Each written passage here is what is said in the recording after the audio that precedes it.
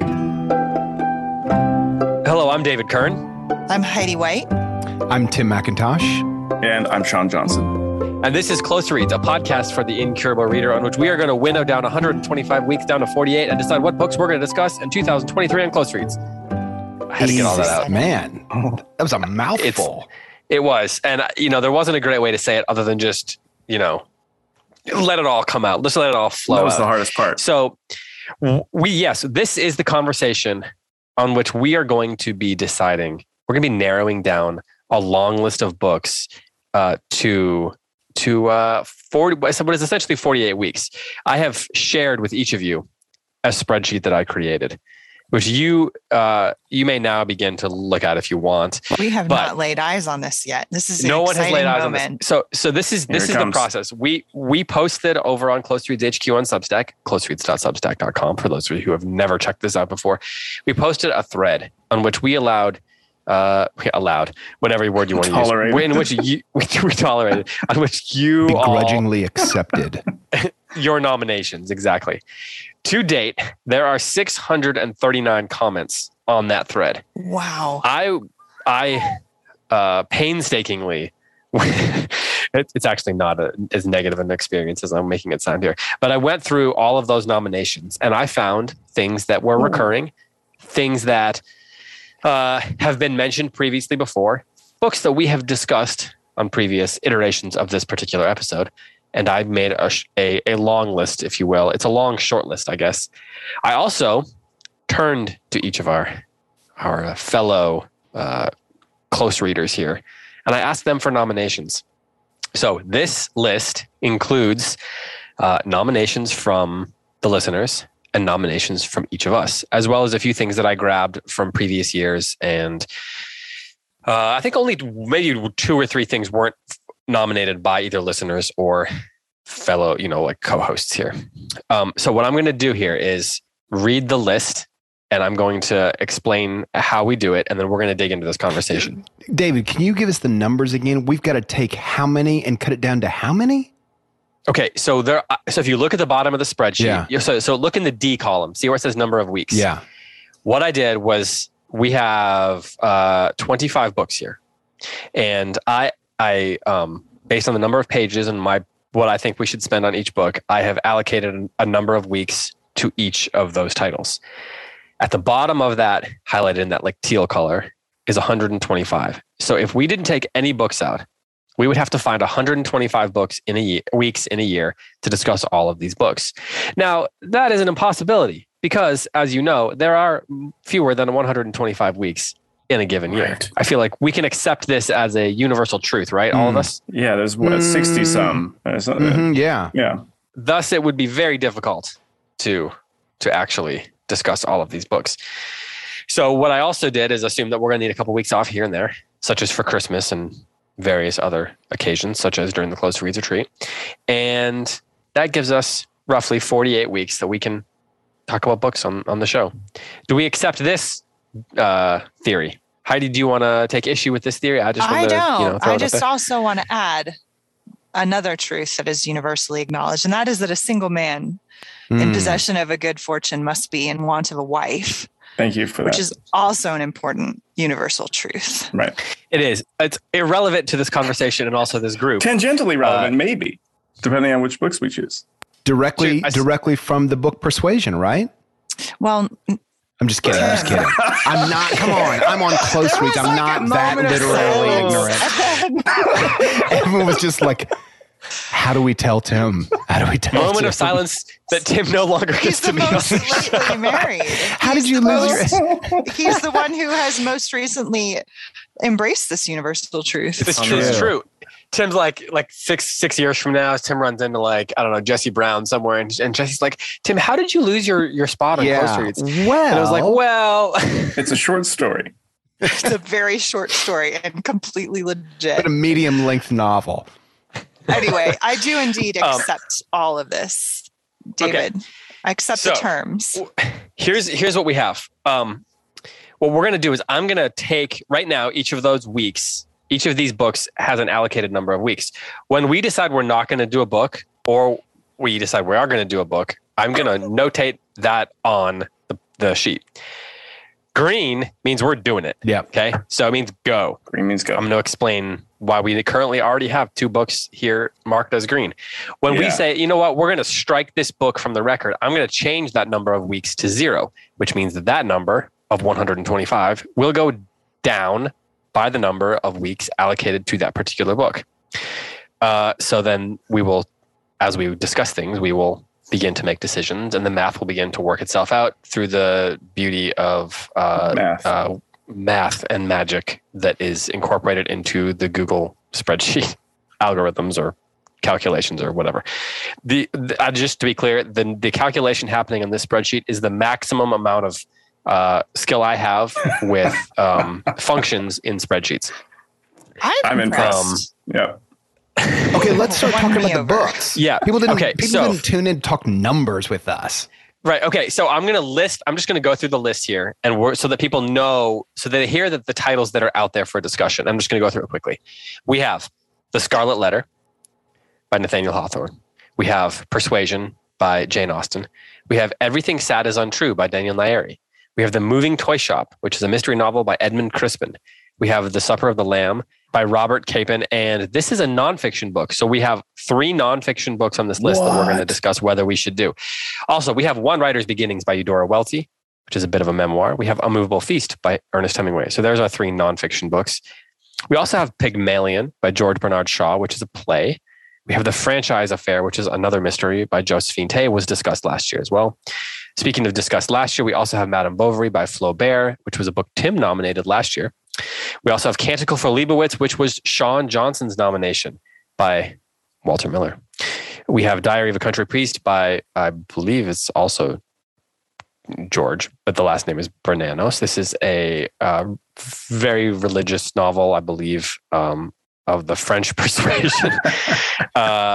We also have, after that, we have A Day in the Life of Ivan Denisovich by Solzhenitsyn, Russian novel.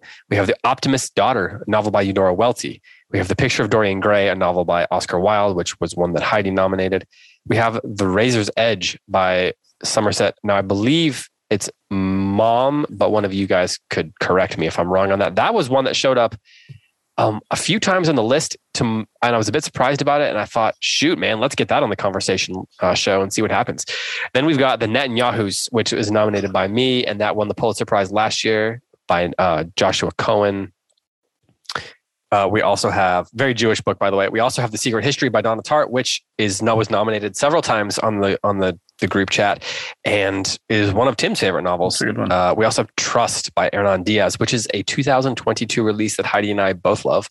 So we figured we'll explain why we think it would be a great book for the show, and we can discuss that. We also have Things Fall Apart by Adichie, and I should have put first names here. I'm forgetting his first name. Do you remember, Sean? It's Xinhua Shebi, actually. Yeah, for thanks. Things Fall Apart. Okay, I think I must have just... Okay. Someone fix that for me. Then we have I'm on it. Miss Palfrey at the Claremont, which is a very British melancholy cult classic comedy by Elizabeth Taylor. We also have, due to a number of nominations on the chat, Wise Blood by Flannery O'Connor. Whoa. There's lots of questions or requests for O'Connor novel. Then we have Song of Solomon by Toni Morrison. We have The Girls of Slender Means, which is a very brief, short little Catholic novel by Muriel Spark. Then Silence by Endo. And that was a book that I saw up on the chat as well a bunch of times. And then lastly, just because we have to discuss it, we have Hard Times by Charles Dickens. Dickens showed up several times on the list. And that's about the shortest book that we're going to be able to do on the regular show.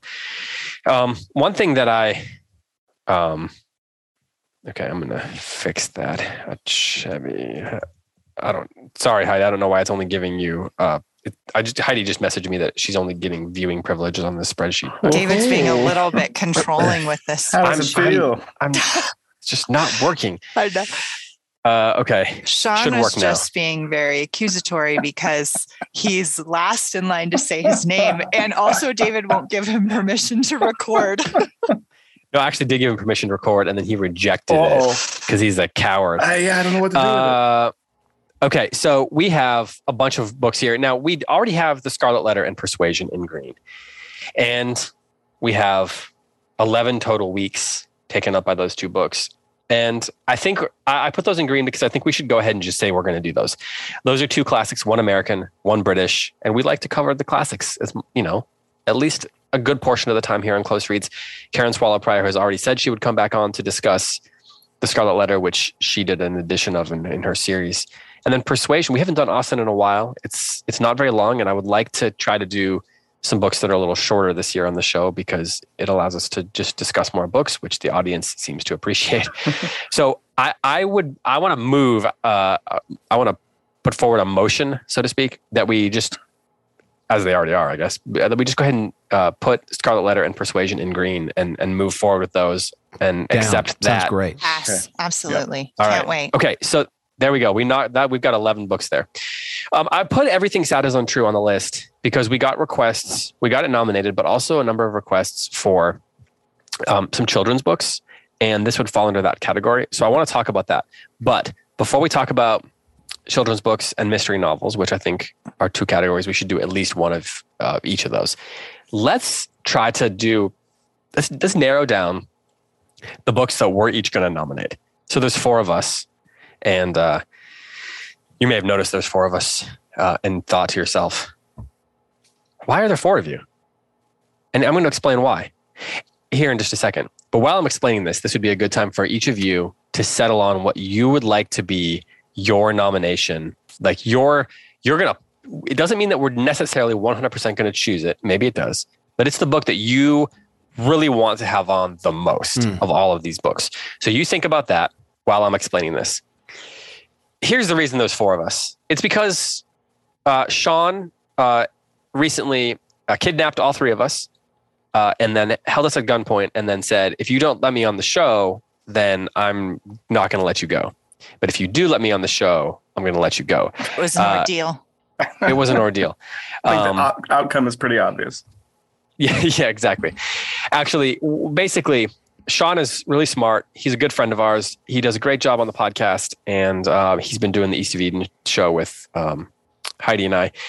And we were impressed enough to ask him to come on a little bit because Tim is just busy. He's just really busy with his job. He got more responsibilities. He got a promotion, basically, at his job. Am I allowed to say that, Tim?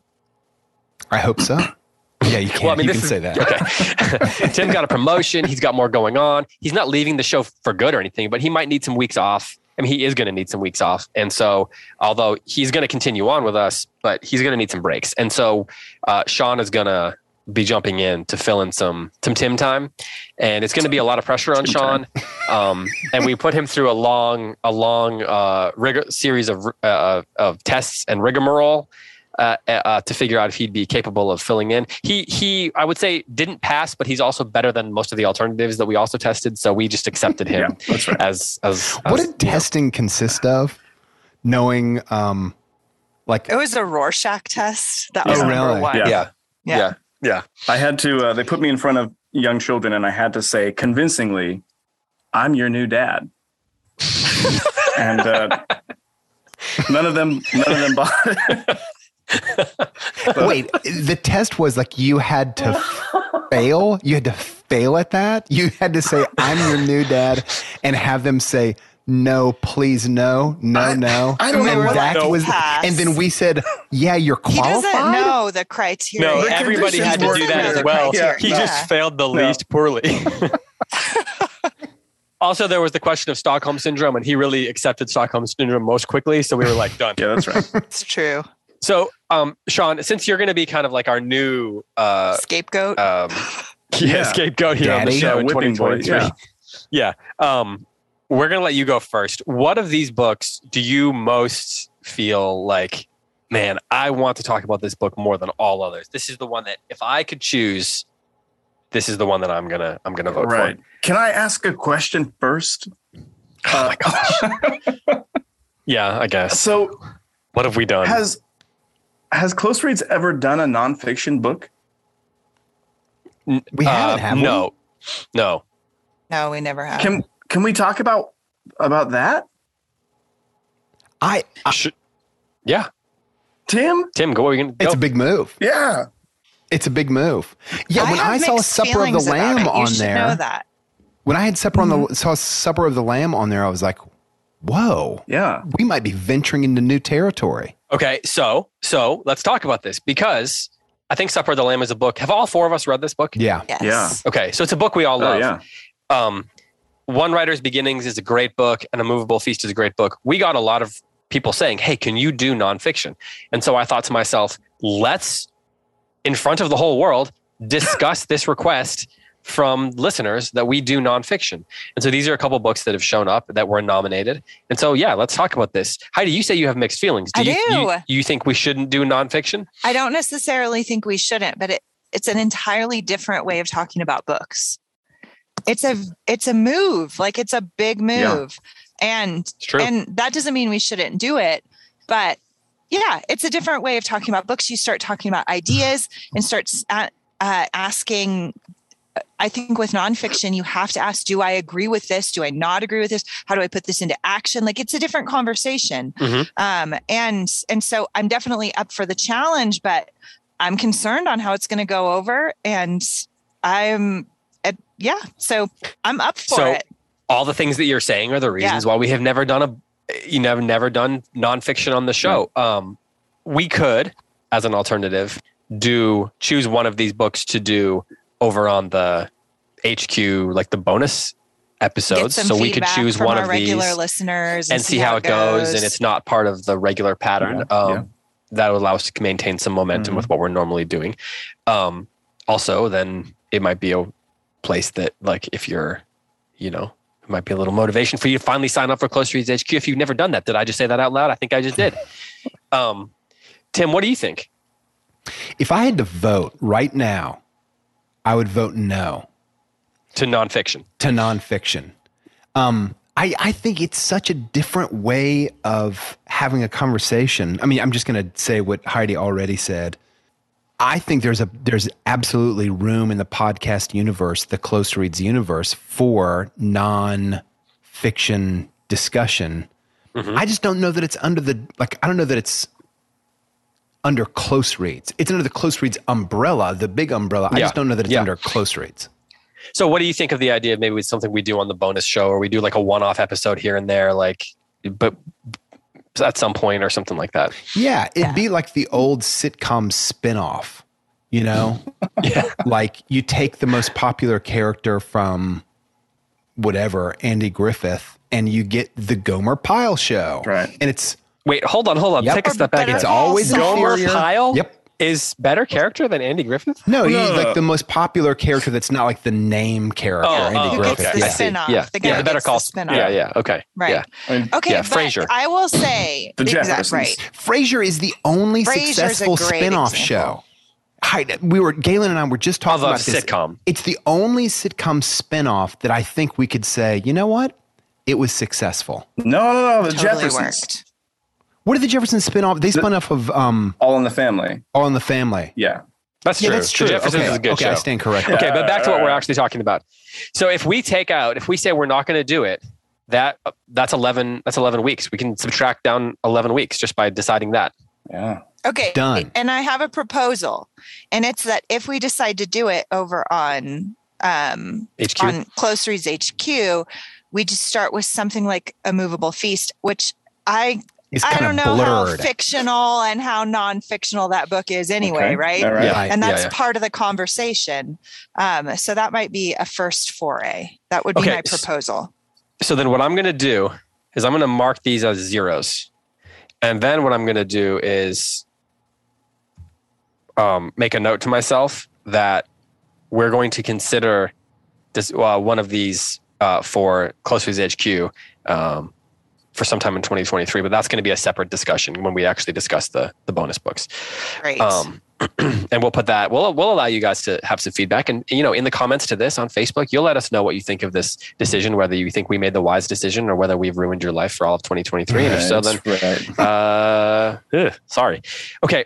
Let's talk about mysteries because, there's a number of mysteries on here. We've got the moving toy shop. No, you know what? Let's go back. I want Sean to, I want to nail down the ones that you guys want to do. Yeah. Just in case there's crossover in these genres. So Sean, what's the book that you're that you're choosing? Well, that you just really want to nominate. So I'm glad we settled the nonfiction because, as you mentioned earlier, the Canticle for Leibowitz is the book I think that I'm going to lean heavily toward. But okay, go ahead. I was surprised to see The Supper of the Lamb on this list, and all things being equal, if I was forced to fight for a book, these deep loyalties were triggered in me, and I was worried that I was going to be divided in what I was arguing for. But that off the table, Canticle for Leibowitz. Hey, give a description of the Canticle for Leibowitz. Yeah, defend yourself. Right there. It's right there in the comments on the side. That's the best comment on the whole spreadsheet. As David Sean's so put pick, it. Sci-fi, monks. Oh, it is all there. Yeah, sorry. Yeah.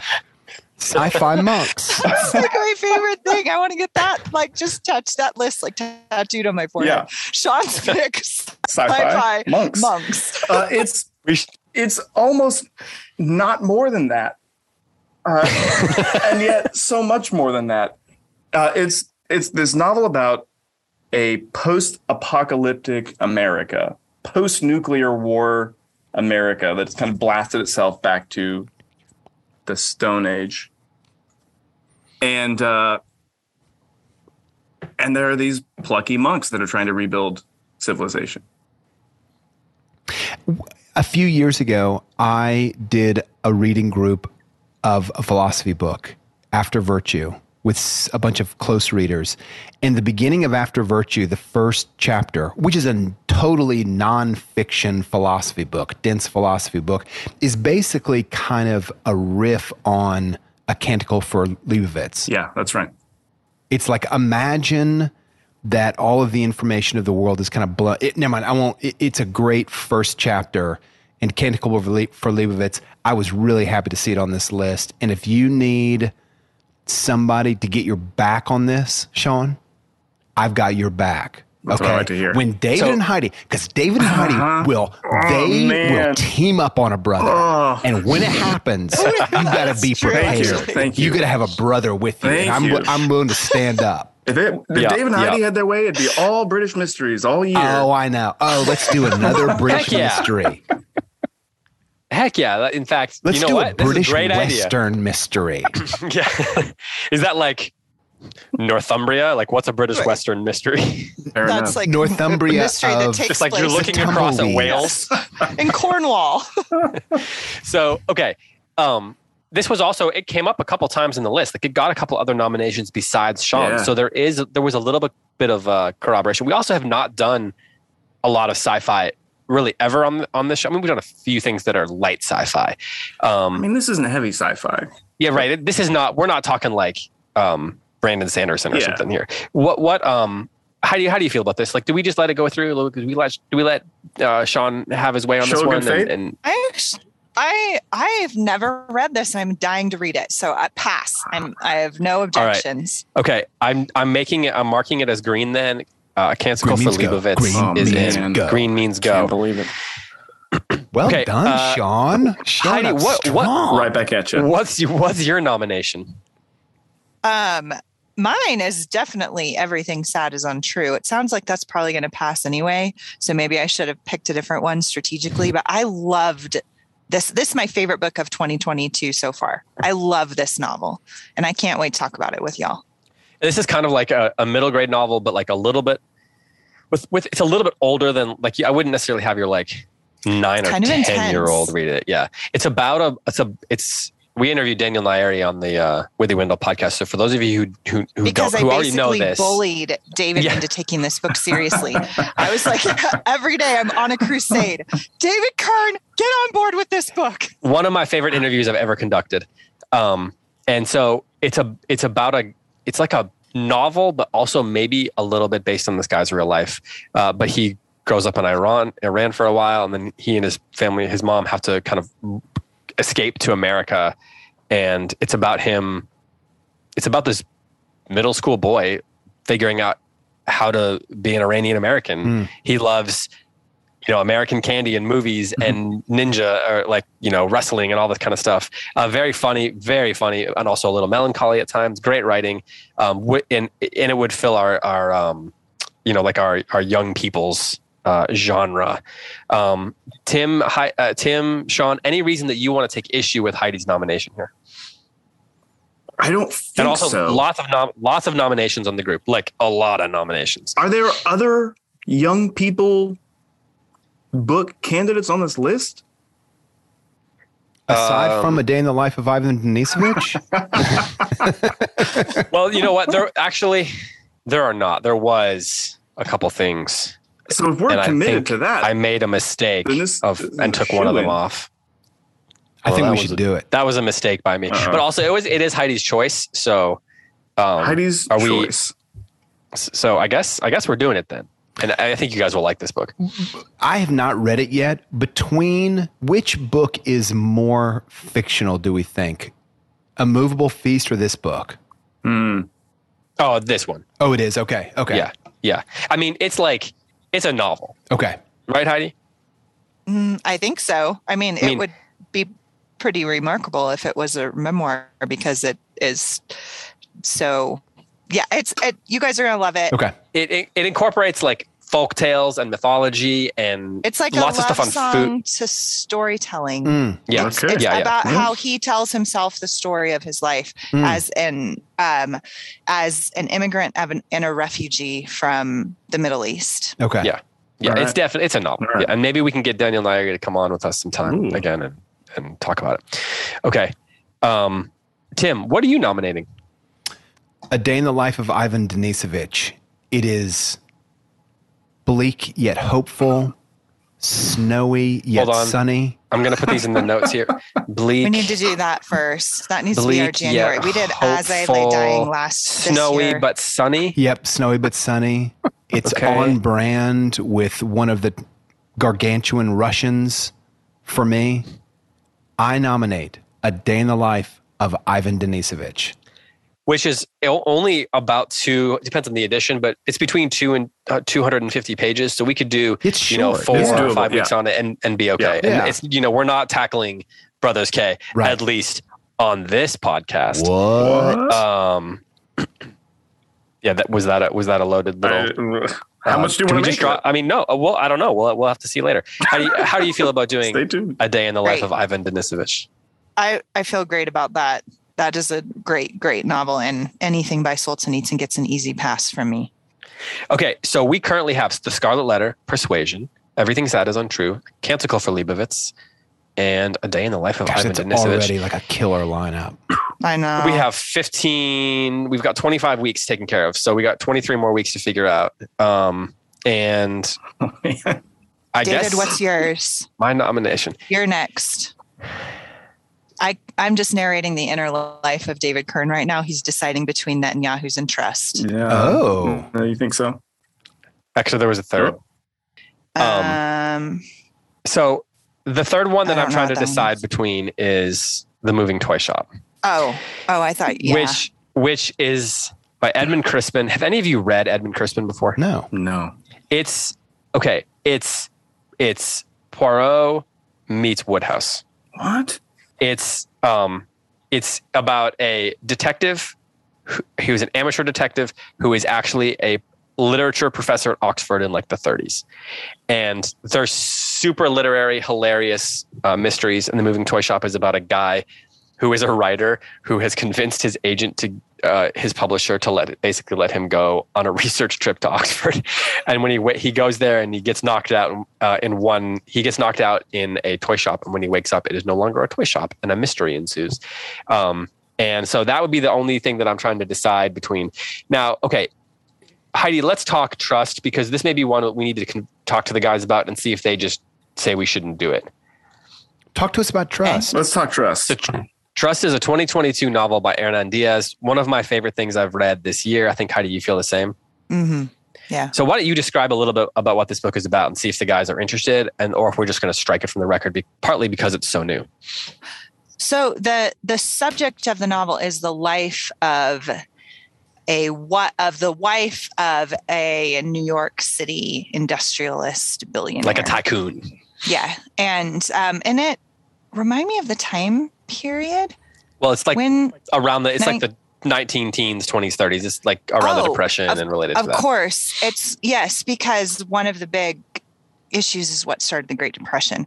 But it's the life of this woman, his wife, is at the center of the novel, and it explores her life from 4 opposing perspectives. So you get the story of this woman's life from 4 different ways, from different people with agendas about her life.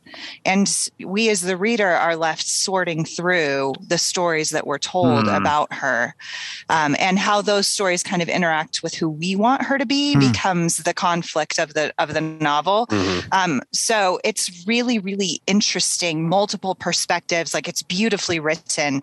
One of David's pet peeves is he hates it when multiple perspectives are given and they're all written the same, but that's not what this is. It's like incredible, the craftsmanship. And then it just raises all these questions of identity and storytelling and narrative. It's just really cool. I loved it. So the 4 perspectives are, the first one is you're reading what is supposed to be a popular, like, short novel about this guy. So there's this author he creates a fake character, but it's clear to everybody who reads it in this fictional version of 1930 New York that it's about this Rockefeller type guy. The second thing you read is the in-progress memoir, the unfinished memoir of the tycoon who's writing a memoir because he doesn't like the way the novel portrays him and his wife. The third part is the late in life memoirs of the secretary to the tycoon who actually wrote the ghostwriter, that memoir. And then the fourth part is the late in life diaries of the actual wife of the tycoon. So you're getting these 4 different perspectives. It reminds me of the Rector of Justin. Yeah. Oh, yeah. Yeah, but more money. There's a lot more discussion of not money. necessarily the content, but the storytelling approach. Yeah. So there's that. The Netanyahus is, I don't know. It's my favorite novel I've read in years. It's the most strange, weird. It's also the most Jewish book I've read in years. I've heard it's great. Yeah, it won the Pulitzer last year. NYRB did it. It's like, it's so weird. And there's like, you'll go on these random 8-page diatribes about like the nature of history and studying history and diaspora and all that. And then the next thing you know, you're getting it has the funniest scene I read in any book in 2021. I mean, I laughed out loud like by myself for 20 minutes after this scene happened. And I still can't. I laugh about it all the time. But now that I've said that, it's probably not going to seem funny to other people. So I would say we need to decide between Trust and the Netanyahus because they're both recent novels, and we should choose just one of them to continue on in the shortlist. So I think we should eliminate one of them. We have 5 weeks for the Netanyahus, and we have 5 weeks for Trust. So it's kind of, that doesn't really. But David, it's your pick. It's your pick. You get a pick. So this is, you have to actually just like choose. Thank goodness. Yeah, I don't want that on me. Okay, let's talk mysteries first then. because I want to, like, do we want to talk about a mystery? We usually try to do some kind of a mystery because it's like 3 or 4 weeks. They're light, they're easy. And there's a few on the list. And we could decide if we're going to do that because that might impact. So I think we should choose between Josephine Tey. The 4 of us should choose between Tey and Crispin. And then you take your pick and then you can take your pick between Trust. Okay, that's fair. Then let's decide between The Franchise Affair and The Moving Toy Shop by Edmund Crispin. The Franchise Affair is Josephine Tey. It's definitely one of the classics of British mysteries. Crispin is a little bit more of a cult following, a little bit lesser known. They're both allocated at 4 weeks. The Moving Toy Shop is 60 pages shorter, though. What do you guys think? Sean, do you have a leaning on this one? Let's just vote. My gut is to go with The Moving Toy Shop. I've read some Tey, and I see why she had the following that she did, but I like the idea of maybe bringing some more light on this lesser known, lesser appreciated writer. If he's as good as you say.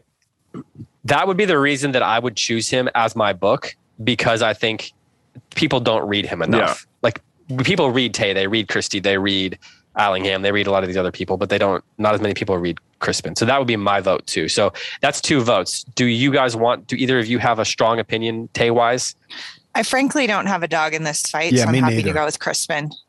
Okay, then let's move the franchise affair to 0. And then it may be still that we have to cut the moving toy shop, but at least we've decided between those 2. Fair enough. No, let's actually just put it, we want to do a mystery and these are the 2. So I want to green it. I'm ready to green it. I greened it. Wow. Okay.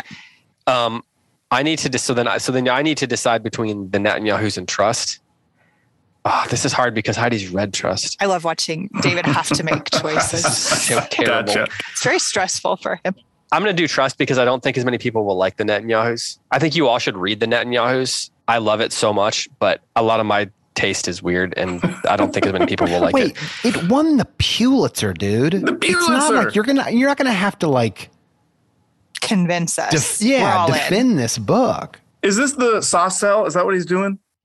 Oh, you guys you won't understand. So it's this is so hard. Because I know Heidi loves Trust too. Like as we're reading it, we're like, this book would be awesome on the show. Who cares about Heidi right now? What do you want? This is not about me, David. This is about you and your you and your yeah. This is about you and your yeah. Okay, I'm choosing the Netanyahus, and only in part because it's shorter. Like that's a big deal. It's like 150 pages shorter. Fair enough. I'm not putting Trust at 0 yet, though, because we may still want. I'm not going to like eliminate it. Okay. Just because we greenlighted the Netanyahus didn't mean that we redlighted Trust. That's right. That's right. Okay. Now we need to pick something old, though. Yeah. I was going to say let's kind of decide between Madame Bovary, The Picture of Dorian Gray, and Hard Times. Let's choose. What do you think? Like, let's eliminate one of those first. Yeah, man. Hard Times is out. I agree. That's 3 votes for that one. Yeah. Nobody here likes Dickens. Well, it's not that. His books are so long, and the best ones are like pretty long. And I think that they would be better suited for doing on the bonus. I just think they would be where you can really dig into them. And we have talked about how, I mean, frankly, we do kind of lose the longer the books are. It's clear that people tune out, and we want to get people. We want to do what people want. And even if they say they want long books, most people don't actually want long books on this show. And what do you feel about The Secret History? Like, is that a book we need to keep on this list, or is that like you love it? So I want to hear from you on this one. I love it. For me, it's like a great summer read. Yeah. I don't think it's going to have the kind of like symbolic depth of something like A Canticle for Leibowitz or something like that. You know what I mean? Like it doesn't have those page magnificent takeaways. Say again, Sean? It doesn't have those, transformative, enlightening takeaways. Yeah. I just think it's like a great story, super well told. Yeah. I just don't know. I think we thrive when there's like some depth to the book. And I'm not saying there's not depth there. I just don't think it has the depth that we tend to thrive on. So I would love it if we did it. I'm not going to fight for it. I think page to page, chapter to chapter, there's a lot there. There's a lot to talk about. I think it would sustain conversation, but it's not. It doesn't have the enduring payoff of some of the other books on the list. And the other part of it for me is that it's 576 pages, and to really make it work, we'd have to spend 1/6 of the year on it. Yeah. Like we'd have to spend 7-8 weeks, and that to me was just the hardest sell of it. And it might be a bonus podcast one day. Let's just not do it. Let's not do it. Are you? Would your feelings be hurt, Tim? You're good with this? Totally great. I'm great with it. Okay. I guess you could have chosen it instead of Solzhenitsyn. Okay, so that's that. We're gonna put that on 0. So we're down to 95 weeks. So we still need to shave off a bunch of weeks here. Anything else that we think, like anybody want to nominate something that we're just going to drop? We were talking about old books, and we kind of discontinued that conversation. So we said no to Hard Times. We still are considering Madame Bovary and The Picture of Dorian Gray. And I guess those are the only ones that really should be considered old here. Maybe maybe Welty. Well, Welty to me is like, we got to consider Welty under like nonfiction. Well, no, because Optimist's Daughter, the novel. There's Wise Blood, Song of Solomon, The Optimist's Daughter. Right. They kind of fall under like Southern fiction in my mind, and I think we got a lot of requests for different Southern writers, and it might be worth having. Okay. So reserving some space for one. And now, Madame Bovary is a book that you nominated, one of your nominations last year, Tim. Picture of Dorian Gray is a book that Heidi nominated this year. They're each allocated 6 weeks. The Picture of Dorian Gray is a little shorter than Madame Bovary, at least in the editions that I checked out. So, Tim, Heidi, have it out, and then Sean and I will be the judges of your debate about Madame Bovary versus The Picture of Dorian Gray. Don't pull any punches. Why did you nominate Madame Bovary? Ooh, she's Tim? Going for it. What was it that you? It's absolutely beautiful. I mean, it is so beautiful. It's a hard story. It's like Anna Karenina. It's a very similar storyline. It's told in the most elegant prose. The thing about it is the narrative distance between kind of like us and this character is almost unnerving. It's so clinical.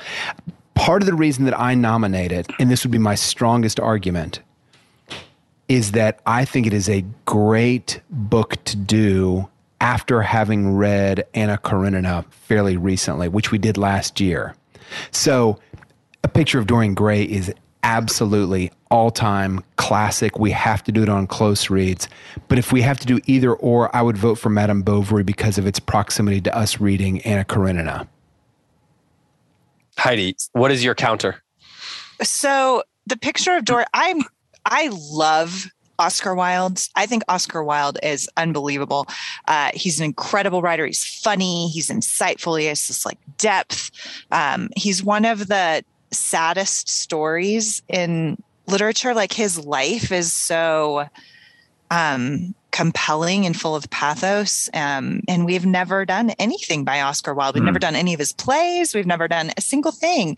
And The Picture of Dorian Gray is, I mean, it's a really amazing meditation on identity and art and the cost of pleasure. Like it's a great, great story. However, I'm actually ready to concede Madame Bovary because I think Tim's right. It's such an incredible companion novel to Anna Karenina, but the stories are so similar, and yet each of the authors is making the opposite points about femininity and it's, I mean, they're both these tragic stories of these strong women who are destroyed by adultery, and yet for Tolstoy it's a moral tale, and for Flaubert it's an indictment of society, and so it's just a really I think it would be worthwhile. So I'm gonna say I want to keep Dorian Gray because it's my favorite Oscar Wilde. I want to keep it as like something we should do, but I'm kind of ready to concede. What do the two of you think, David and Sean? So we did Tess a couple months ago, and we've done Anna Karenina. I agree that they might be good as companions. My only question would be, are we doing too many? Is it too much? Too many books that are like about especially with the strong Scarlet women Letter. with adultery and the Scarlet Letter. That's a great point. That's a great point. Thematically, there might be a little close.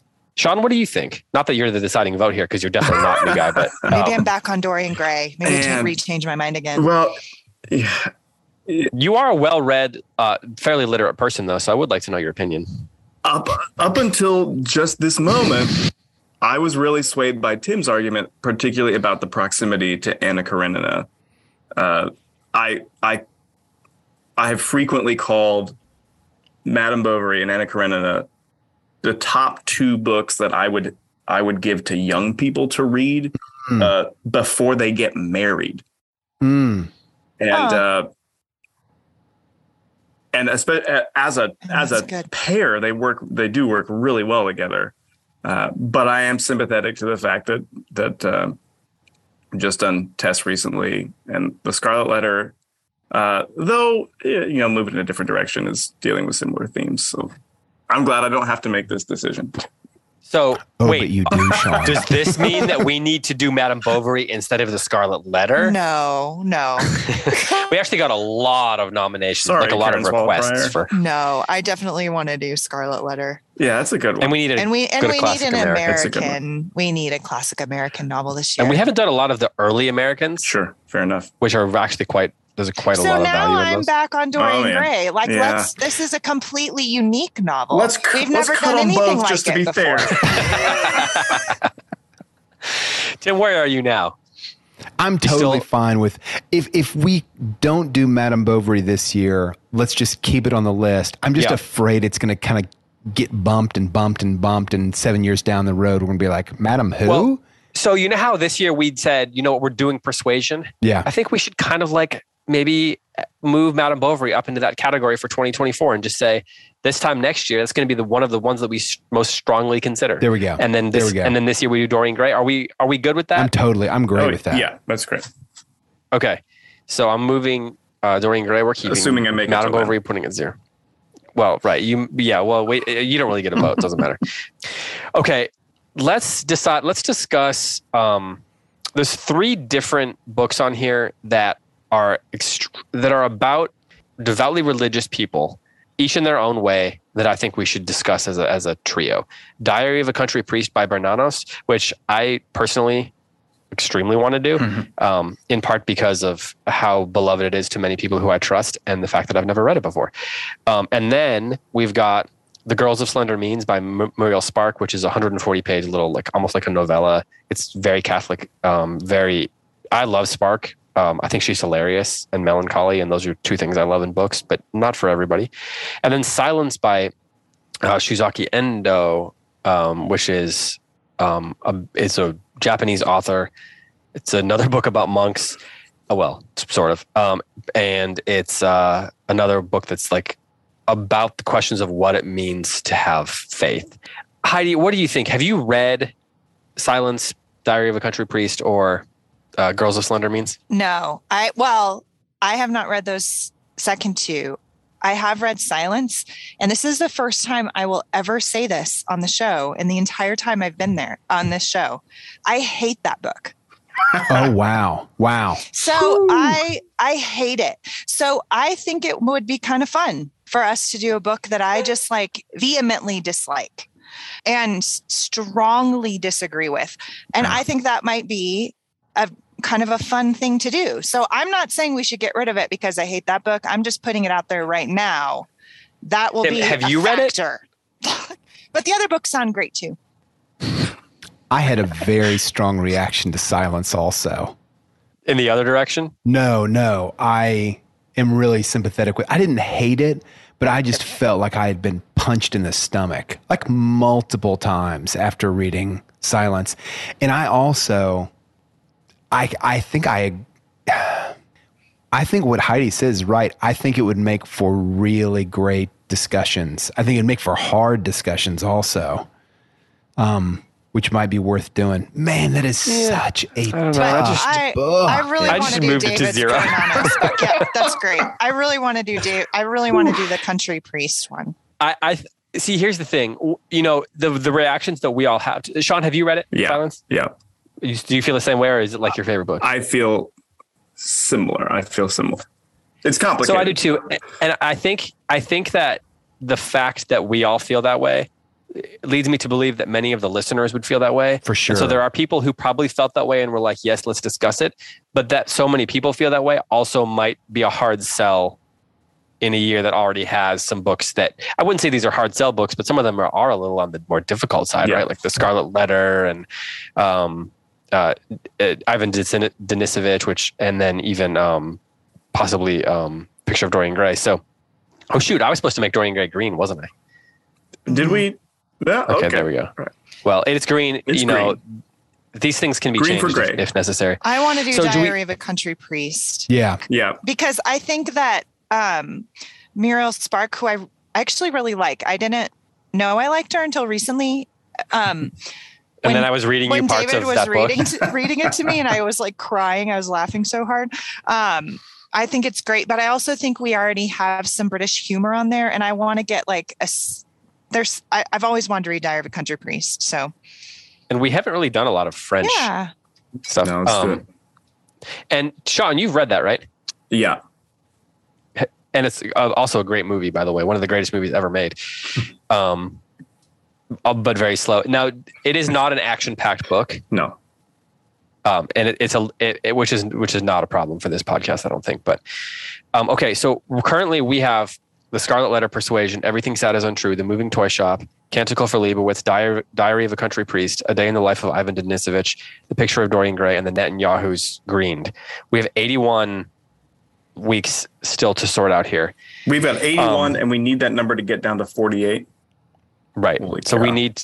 So do we? So we can discuss Song of Solomon, Wise Blood, Miss Palfrey at the Claremont, Things Fall Apart, Trust, Razor's Edge, Optimist's Daughter, and Pygmalion. Pygmalion's only that would be like a 1 or a 2 weeker. So I don't want to eliminate that. And it would be really fun to do a play. I think we should green Pygmalion because last year we did discuss it. That's right. Yes, and said let's do it next year for sure.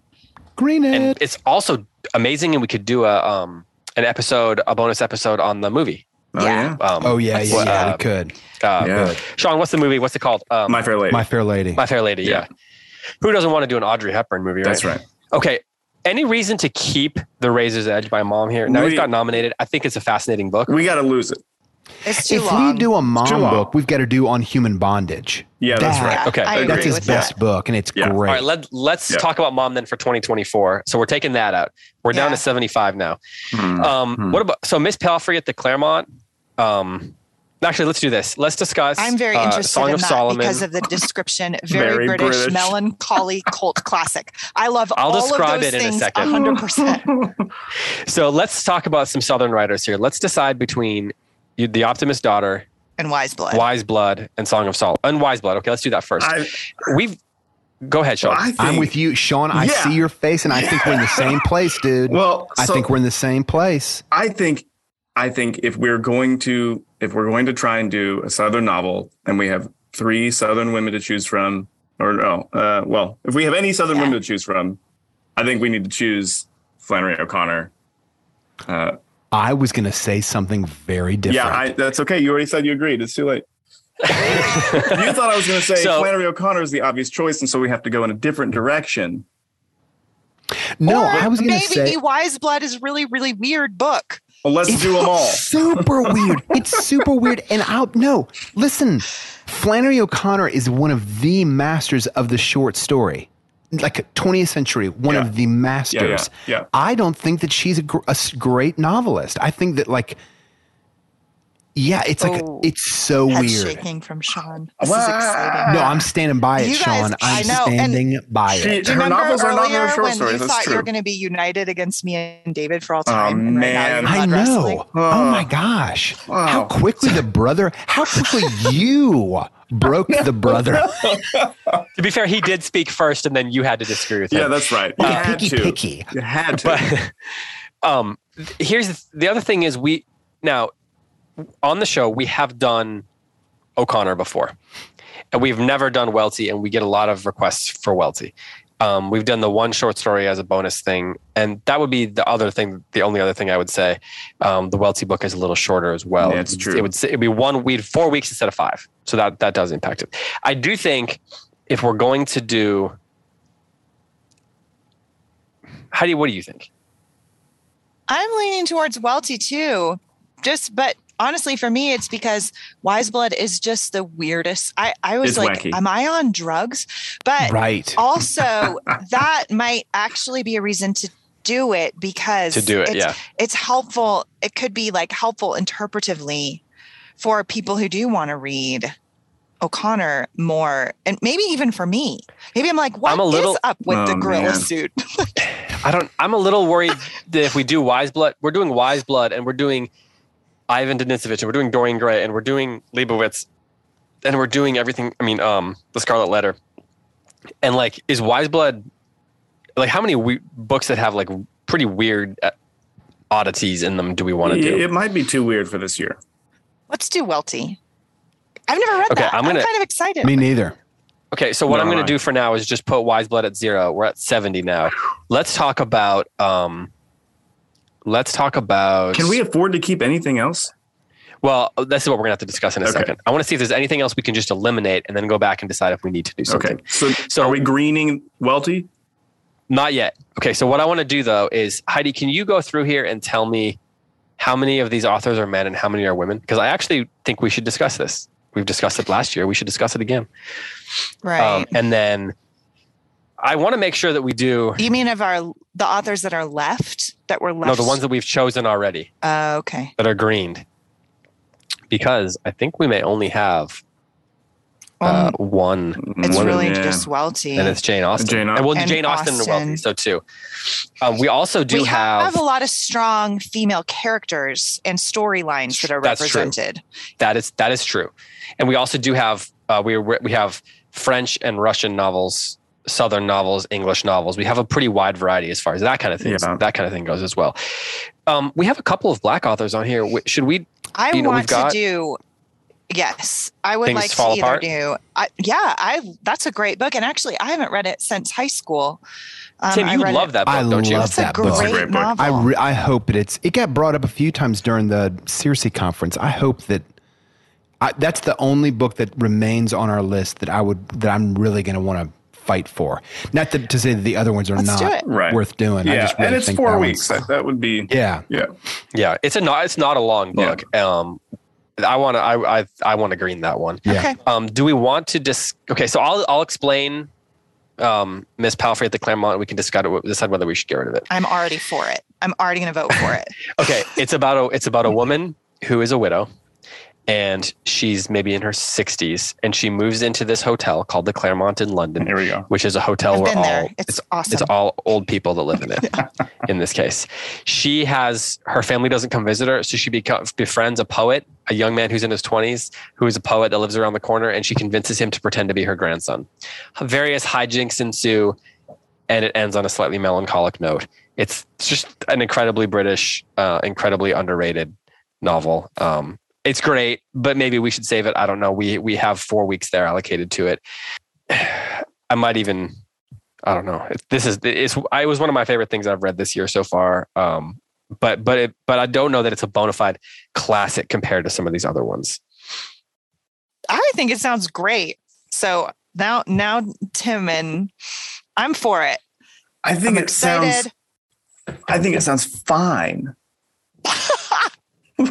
By fine, do you mean, ooh, that's fine? Or do you mean that sounds really, really adequate? I think MEH is what he means. That sounds overwhelmingly adequate. How many weeks do we have left to? Not a lot. We have a problem, but I'm going to get to that when we come to it. Is it?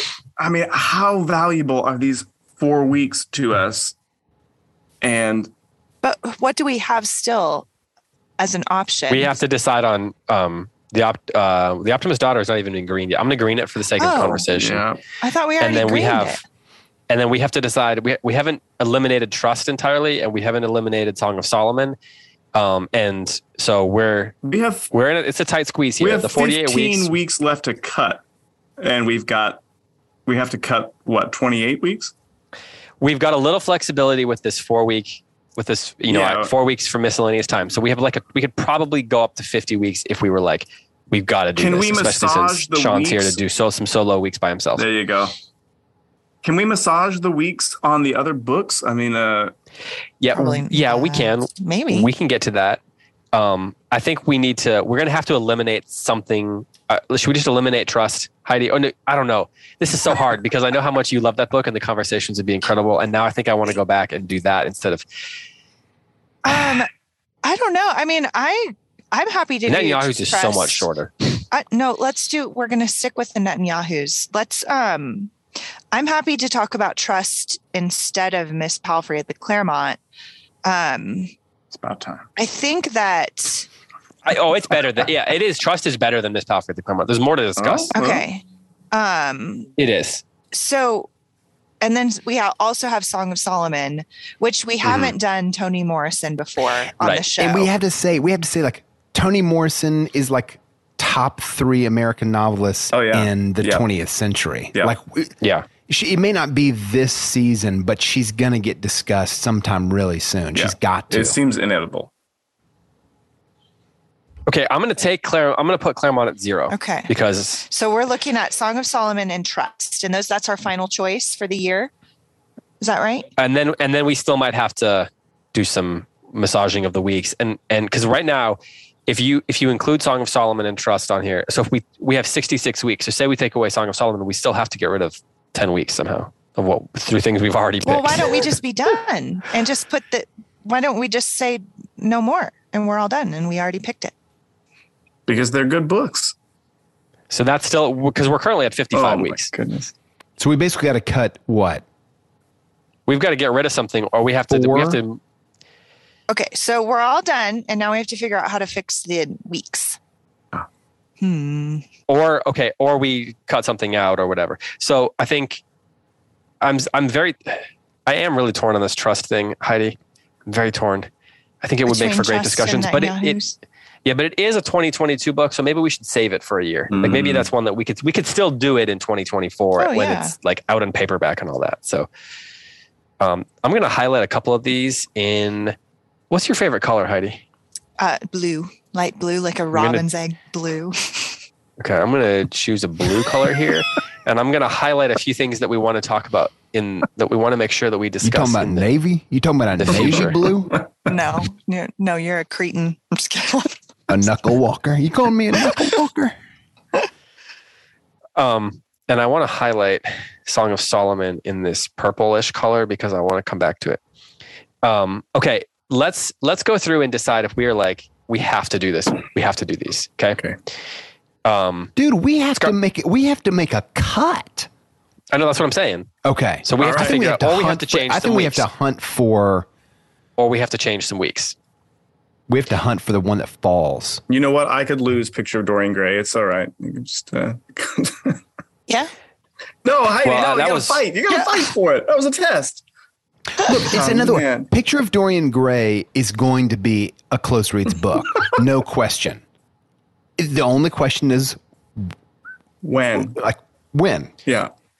Okay, so just currently, opening the door for you to walk through. If we take that away, we have, no, let's just go through what we have here and kind of like look at the categories. We have Scarlet Letter, Persuasion, bona fide classics. We have to do those two. Like to me, we're doing them. Everything Sad is Untrue was Heidi's pick. The Moving Toy Shop is a mystery. It's only 4 weeks. We could get rid of it. No, let's Pygmalion, keep it. 2 weeks.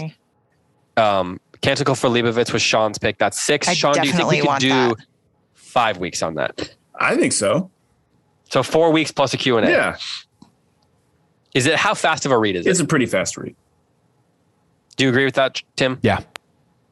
Okay, then let's move that down to 5 weeks. And if we decide, like, one of the reasons I want to have that 4 week window is to give us a couple weeks off, but also to give us a chance to be like, let's spread this schedule out a little bit in the moment. Diary of a Country Priest is only 254 pages. We could potentially do. We probably need to leave that at 5 weeks, I would think, just given the pace of it. All right. Optimist's Daughter is only 208 pages. We could do 3 weeks on that one. Yeah, let's do that. Yeah, I like it. You good with that, Tim? Yeah. Okay. Picture of Dorian Gray is 304 pages, according to the Penguin Classics edition. Do we want to do fewer weeks on that? I bet Sean says yes.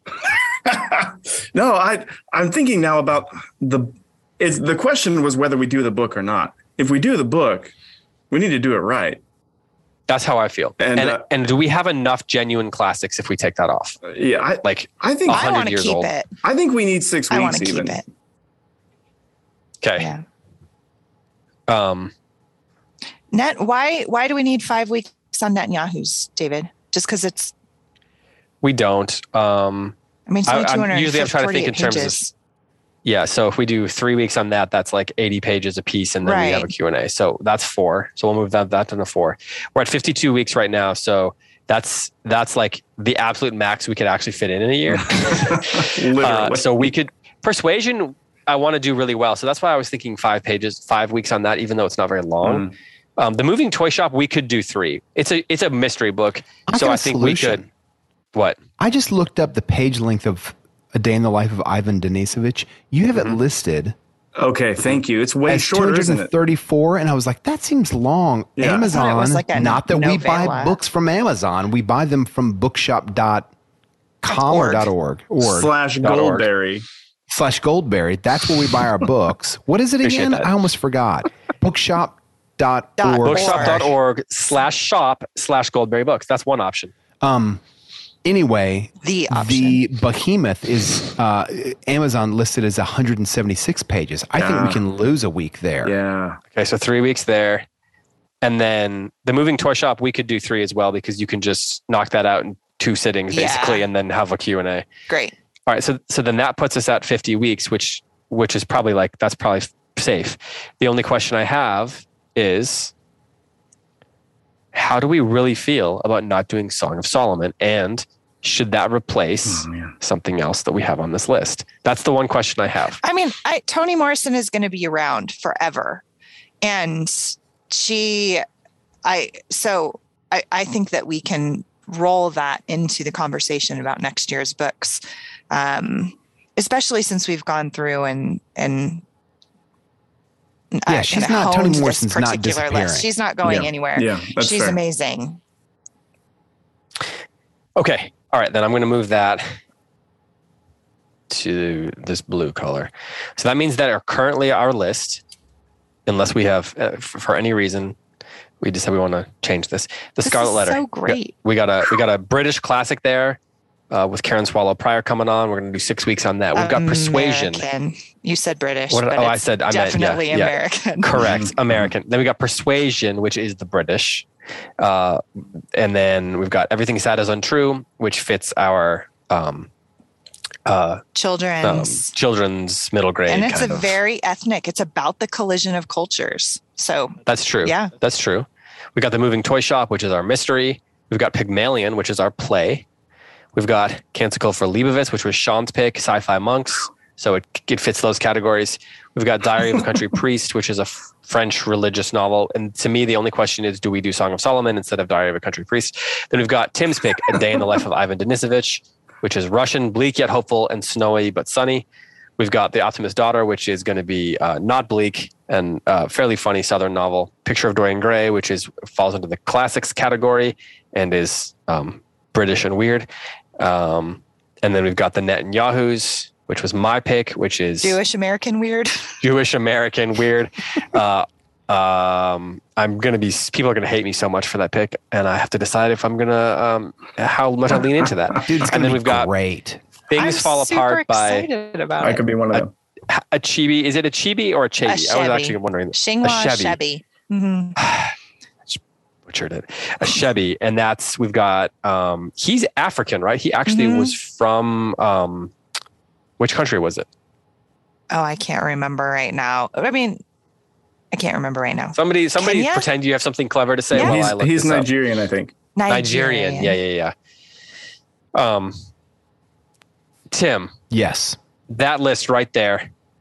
Anything that you would pull, anything you would change, any complaints you have about this? How are you feeling about this list? To me, it has the makings of a classic close read season. Like sometimes it just, like last year when we were putting the list together, I was like, oh yeah, it's got like all that we can play all the different keys on the keyboard. And this feels the same way to me. Okay. Sean, how are you feeling? Be honest. It's the last time we're ever going to let you be honest. I think it's a miracle that we got here. I'm just on my knees, metaphorically thanking God. Mm-hmm. Wow. We went from 125 to this. I'm grateful for every single book on this list. Before I texted everyone and said we got to go from 125 down to 48 weeks, and you said, God help us. Man. And Tim sent over a gift saying, Jesus, take the wheel. And I think what happened was maybe Jesus took the wheel. So. Speaking of wheels, Heidi's in her car right now, and I would like to know what Heidi thinks. I feel Jesus in this Zoom call right now. I hate it. I want to start over. Just kidding. It's great. It's great. What is each of you? Can we all agree not to change the Netanyahus? Can we just make a vow right now? It's not going to change. Like I'm so glad. Yeah. We're all sure? It's so nice having friends. Are we really making the right call? Yes. No, probably not. Yeah. I guess this year you did force me to pick a book, which I wasn't sure about that everyone tends to like. But let me just tell you, A Month in the Country and the Netanyahus are not the same sort of book. Okay. What's the one book that got away? Tim, what's the one book that got away for you? That's a good question. Let me look at the list. Call on someone else. Heidi, what's the one book that got away for you? Trust. See, no, I'm so mad. But you know what? I already read it. So I've read it and I loved it. And now I'm ready to read the Netanyahus. And it will be such a good close read and book. I've owned the Netanyahus for many a month. And then I'm like about to read it. And then you send me other recommendations. And then it needs to make its way up to the top of the stack. So I'm excited. So I'm genuinely torn because you know how much I love Trust. It's going to be there. It's going to be there. You can trust that. You can trust that, David. The one that got away from me is A Movable Feast. Yeah. Yeah. You know, like it's not its time, but it's also not fiction. So you were one of the people that was or maybe it is. I think it's, or maybe it is. I don't know. I love that book. I love that book. So it just good. Makes me want to drink wine and eat oysters every time. Yes. Yeah. Right. I don't even need a lot of metallic taste. There are books that don't make you want to eat oysters and drink wine, because that's like I pick up a book and I'm like, where's my wine? Where's my oysters? A Canticle for Leibovitz does not make me want to eat oysters. Yeah, that's fair. Not fair. Tim, are you an oysters guy? No, do not like them. He doesn't like oysters. Do not like them. Remember that? Sean? Man, I could champagne and oysters 3 meals a day. My gosh. You guys with a lot of champagne. But air crowd. Budweiser and hot dogs. Judgmental. I mean, I'd be happy to do it. I'd be happy to do it. You're bougie. You live in. Man. Tell us about your place, Tim. Yeah, you talking about my exposed brick condominium? Used to be one kind of building, and now it's another kind of building. Yeah. Yeah. Tim pretends to be a man of the people, but in reality, the rest of us call him Tim Bougie McIntosh. Tell us we're about totally your Greyhound bougie trip. about the things that we're bougie about. Oh my gosh, the Greyhound trip. Oh my gosh. Tim's got stories, but you know what? That's the end of this podcast. Yep. No one has time for them. So, okay. We got a list here. We got a list. I'm excited, and I also feel terrible. Like it's just my personality. I'm so excited and feel so bad at the same time. Yeah. So for everyone whose book didn't get chosen, do you feel like you're disappointing people, David? Clearly. Oh yeah, definitely, including myself mostly, and Heidi. Yeah, himself. Disappointing Heidi. I'm definitely not disappointed.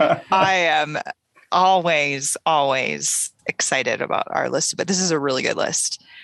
Tim, did you decide what book got away? Oh, you said A Movable Feast. Yeah. And Sean, what was yours? It's hard to feel dissatisfied about where we ended up. We actually got some books on here that you loved, didn't we? Yeah. I think maybe Wise Blood. I'll say Wise Blood is the one that got away. So when we come out of these lists, my goal is always that we have feel good about the list in terms of the quality of we have a good balance of different kinds of books, but also I want us each to come away with 2 books that we're just cannot wait to talk about. And for me, obviously the Netanyahus is one, but I honestly am so excited to do Persuasion with this group. Yeah. I'm really excited about that. And I'm very excited, Tim, very excited to do Pygmalion. Are you really? That's cool. I love Pygmalion and I love that movie, and I'm super excited to discuss this. So that's great. Sean, what are the 2 books you're most excited? And then we'll go. Yeah, I really am excited for Leibowitz, but also, it seems like I've been down on the book, but The Picture of Dorian Gray probably, because I'm not actually down on the book. I was trying to be strategic. It was a numbers game. You're more down on Heidi, is that right? Yeah, that's how I take it. I didn't like it because she liked it. It wasn't about the book itself. Oh, this is so great. I'm having the best time. Heidi, which of these 12 books are there 2 books that you're just I've never had a conversation about persuasion with a man in my whole life. I cannot wait for that. And I love that book. I'm attached to it as a person. I love that book a lot. We know because we just did this episode where we talked about it in connection with this terrible movie. I don't know if people caught that, but we heard about your love for it. And I'm excited about Leibowitz, because I've just wanted to read that, and feel really excited to read it in the presence of Tim and Sean, specifically Sean, because I know it's one of your favorites. But I think Diary of a Country Priest is one that it's just unexpected little serendipitous gift. I'm like, I've always wanted to read that and I've never picked it up, and so that'll be really cool. I like books like that. So I'm imagining Heidi like walking up to a man, like waiting at a bus stop and saying, "Hey, could I convince you to have a conversation about Jane Austen's Persuasion?" And the guy, like time after time, the men just being like, "You shall not pass. No, I will not discuss that book." Bolting down the street. Do you know who I am? I'm a man.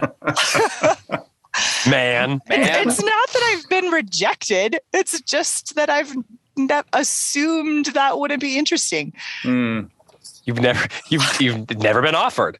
Thank you. That's right. So this is really cool. I'm excited.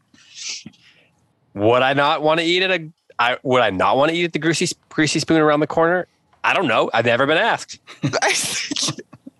Tim, what are you most excited about? I don't know why I just equated Persuasion with the greasy spoon.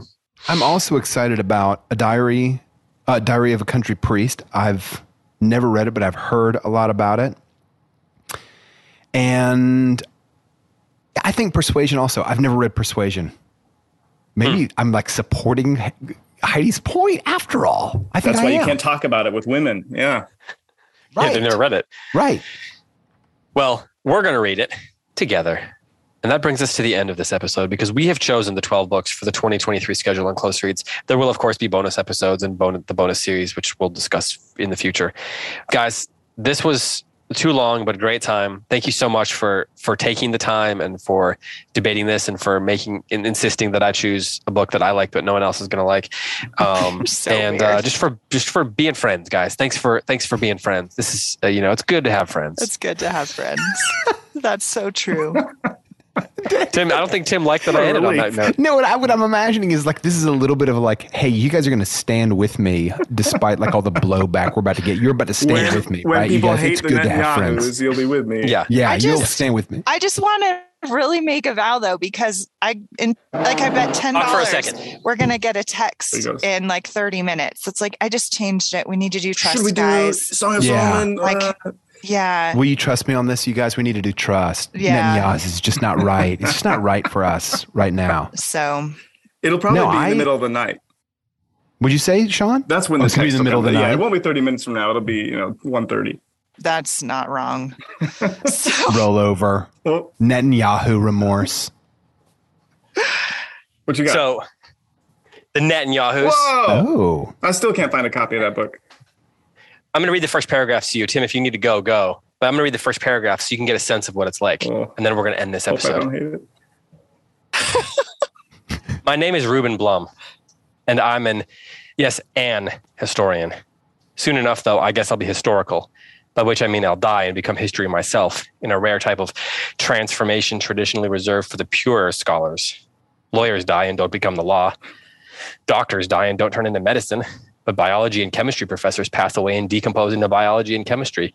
They mineralize into geology. They disperse into their science just as surely as mathematicians become statistics. The same process holds true for us historians. In my experience, we're the only ones in the humanities for whom this holds true.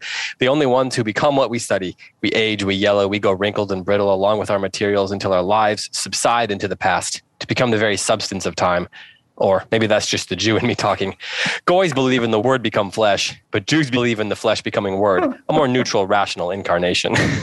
By way of further introduction, he then continues on. That's a great start. That's a great amazing. Start. Yeah, well, it's a good book. So, all right, well, that's the end of this episode.